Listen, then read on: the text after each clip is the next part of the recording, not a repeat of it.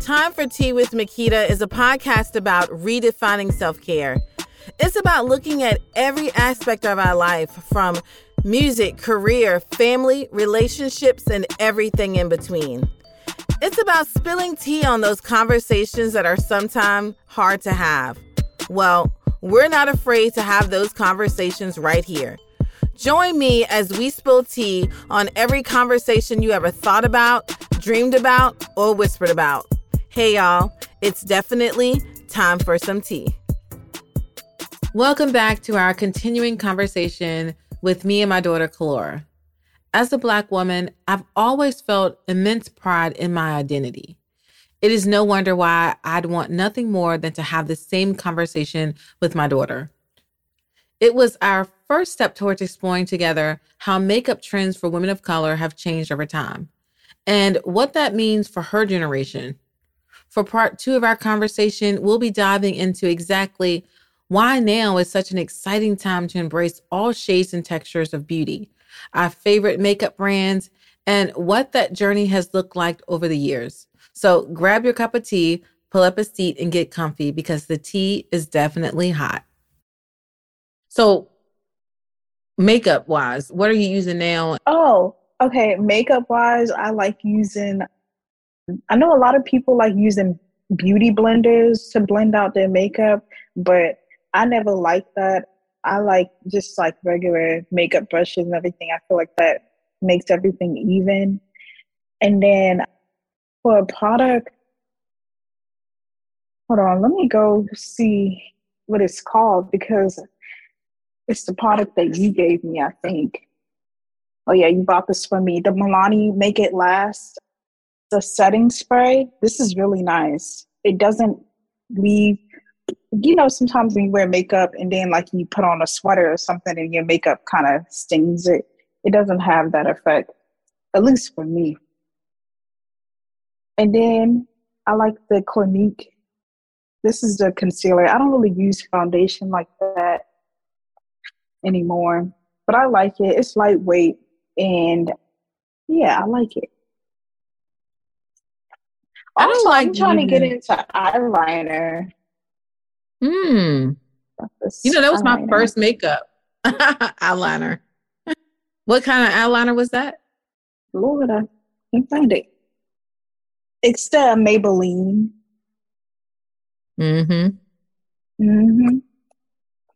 So yeah. Eyeliner was my first introduction to makeup.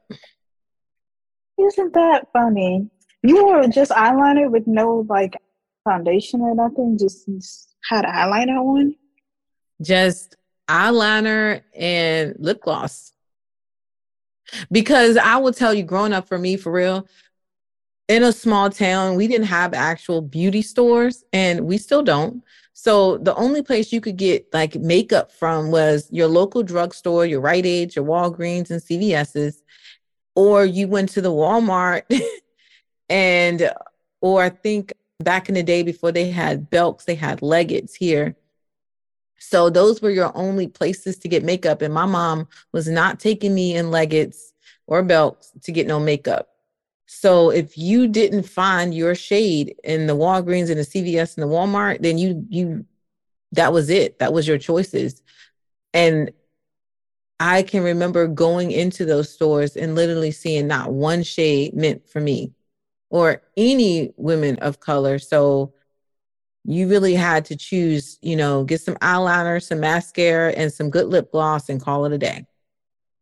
That's so interesting because I remember my first introduction into makeup and everything was not lip gloss. Well, I guess lip gloss and lipstick. I remember you got me, and it was like one side was red and the other side was pink.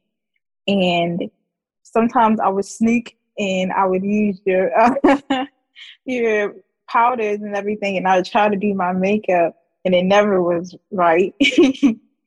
And then I would put on lipstick, and then that was me doing my makeup. And then first time that I actually like did actual makeup was freshman year. I think that summer you took me to Ulta or Sephora. I can't remember which one. It was Ulta. Yeah. and I had my shade matched, and I got my first foundation. It was pure or per. And yeah, I still have it. I don't have it with me here, but I have it, at my house. But I still have it and I still use it, if I need it down there. But yeah. How was that experience like? Because I remember growing up, for me though, my mom was totally against makeup. And I remember when I was 13, when I first put on lipstick and she saw me, she was like, "You're too young to wear makeup." And it was just lipstick. And they talked a lot about how makeup makes you look old and it ages your skin, which I saw no proof of this, but I don't remember any of my aunts really, other than one of my aunts, that actually wore like foundational makeup. My mom doesn't wear makeup like that. Every blue moon, she might put a little bit on, but it was this whole conception of if you wear makeup, you're going to age and look older before your time. So no one really showed me or taught me how to apply makeup or what you should look for when you're trying to purchase the makeup. So that was one of the reasons why I felt like when you showed an interest, like I wanted to take you and let you get a matching foundation, have an experience that I didn't have. But what was it like for you? Having like going to Ulta and like experiencing makeup for the first time. Mm-hmm. Well, first I want to say in the Black community, the topic of makeup and like aging and like what is age appropriate is so interesting to me because, something you think it's innocent, well, at least I do, it's innocent for, a 14-year-old to want to like put on lipstick or something.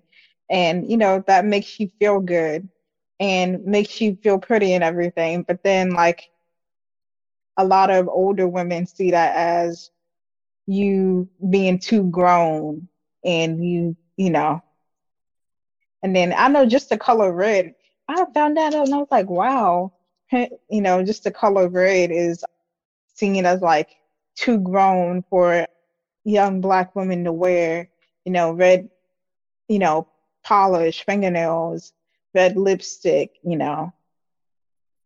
But Mm-hmm. for my experience with makeup, I remember when I told you at the age of like I must have been like what 9, 10, and I was watching Dance Moms, and the showgirls had, they had to wear makeup for dances and everything, and I didn't dance obviously, but I wanted to wear makeup just like they did, and I asked you, I asked you, could I wear makeup? And you looked at me like I was crazy.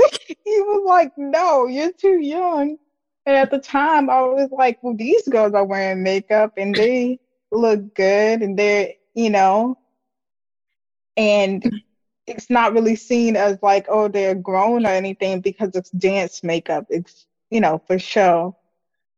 But I remember I was like, finally, when you took me to go to Ulta and I got to match my shade and everything.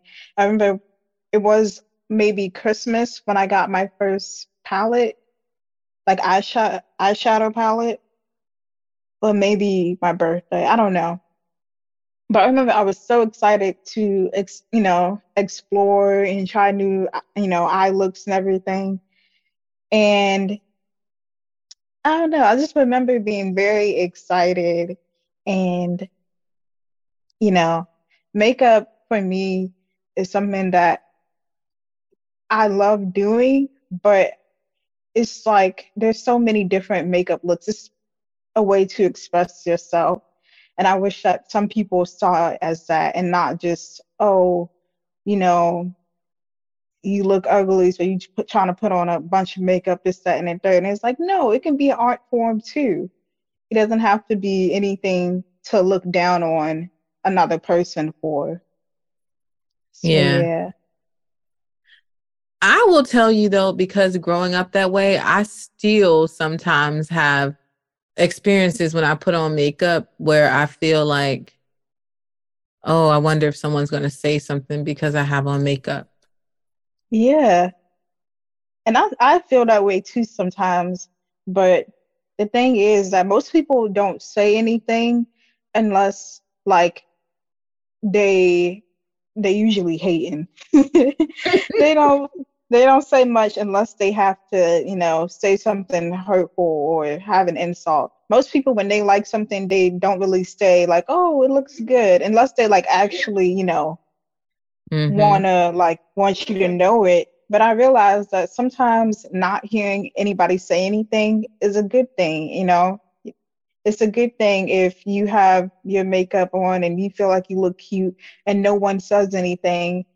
That doesn't mean that they think it's ugly or it looks bad. It's just maybe they thought it looked good and they just didn't know how to say it or approach you. So that's the Mm-hmm. way I see it. Yeah, I agree with that. I've seen lots of women out, and in my head I'm like, "Ooh, that looks good," or I wonder what she's wearing, or like I wonder what type of lipstick that is. I love that color, but I don't go approach them because sometimes, like you say, I don't want to come off weird or you know because it can be a little awkward. You don't want to just like, "Hey, lady," which I would Yeah. do. I would do that, but I try to refrain from being like too weird or.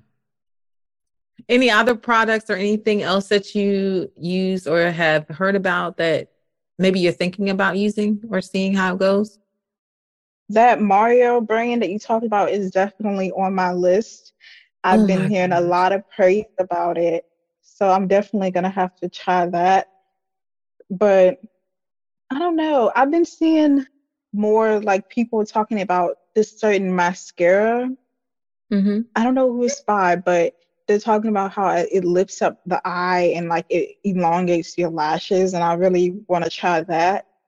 But besides that, I haven't really been as interested and like on up to date with makeup and skincare as I normally am because my For You page has been taken over by books now and like book recommendations. But I'm still, heavily into skincare. If anyone out there wants to, give any advice. I love the fact that over the years, since I've been a kid, to see how wellness has changed. Wellness for your skin has changed, and how you look at that is so different now. So, where there was limited availability for having good skincare products from your face wash to your toners to your moisturizers to the makeup brands that you choose.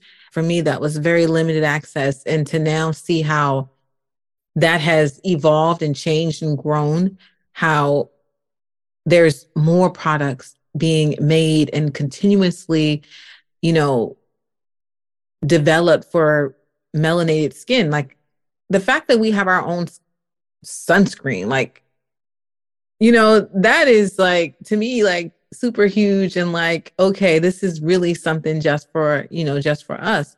But it's becoming more and more. I think we talked about it how when Fenty came out and they introduced like 50 plus shades because Yes. yeah, we are, as melanated people, there are tons of different shades of us, and having products now that are catering more to saying, yes, we are part of the makeup industry, and then having the confidence to say that I can wear makeup and be proud of it. Like you said earlier, makeup can be art, but the whole point is to make you feel good about who you are and to show up in every space that you want and create space to just be yourself. And the fact that these companies and these places are now seeing us as part of, the buying, seeing our buying power and seeing what we want more of, it's like, okay, we're on board now. We're going to make sure that we create products that are exclusive to everyone. Yes. And I want to say to add on to your comment about Rihanna and her making 50 plus shades, and which is inclusive. Black people. And, we come in all different shades and everything. And I will say, like you said before, it was limited shades, and most of the time they couldn't get the browns right. It would be very gray or just look orange. There's a lot of factors that go into skin tone, their complexion and everything. And I think that's something that Rihanna got down pack, and a lot of people were trying to emulate that. And some people have done right, but there's still some brands that need to go a long way with foundations and everything. And, it's 2023. We should be able to go to Sephora or even go to Walmart and see different shades of us and find a shade, even if it's not perfectly our shade, but it's still somewhat close. I agree. Well, Kalora, thank you so much for taking time out of your busy day to chat with me. But just in case people want to connect with you, tell them where they can find you on your TikTok. Oh, okay. My TikTok it's Earth2, the number 2, Clorox. Find me on there. I be reposting a lot of stuff. I love reposting stuff, but I haven't really been I don't post on TikTok. Say your TikTok again. It's Earth, the number 2, and then Clorox. You want me to spell it out? Yes. Okay. So I gotta see how it's okay. Kalorx. So Earth2 Clorox. And yeah, I'll be reposting stuff on TikTok. I don't, actually post my own content, but I love being on there. All right, sharing and connecting. So if anybody got some tips, they'll send them to you and you can connect with them that way. All right, you guys. Well, that is all the juicy tea that we have to spill today. But if you have not yet connected with me, you know where to find me. You can find me on Instagram at Makita Smith. And I will see you next Tuesday for some more delicious hot tea. Until next time, namaste. Namaste.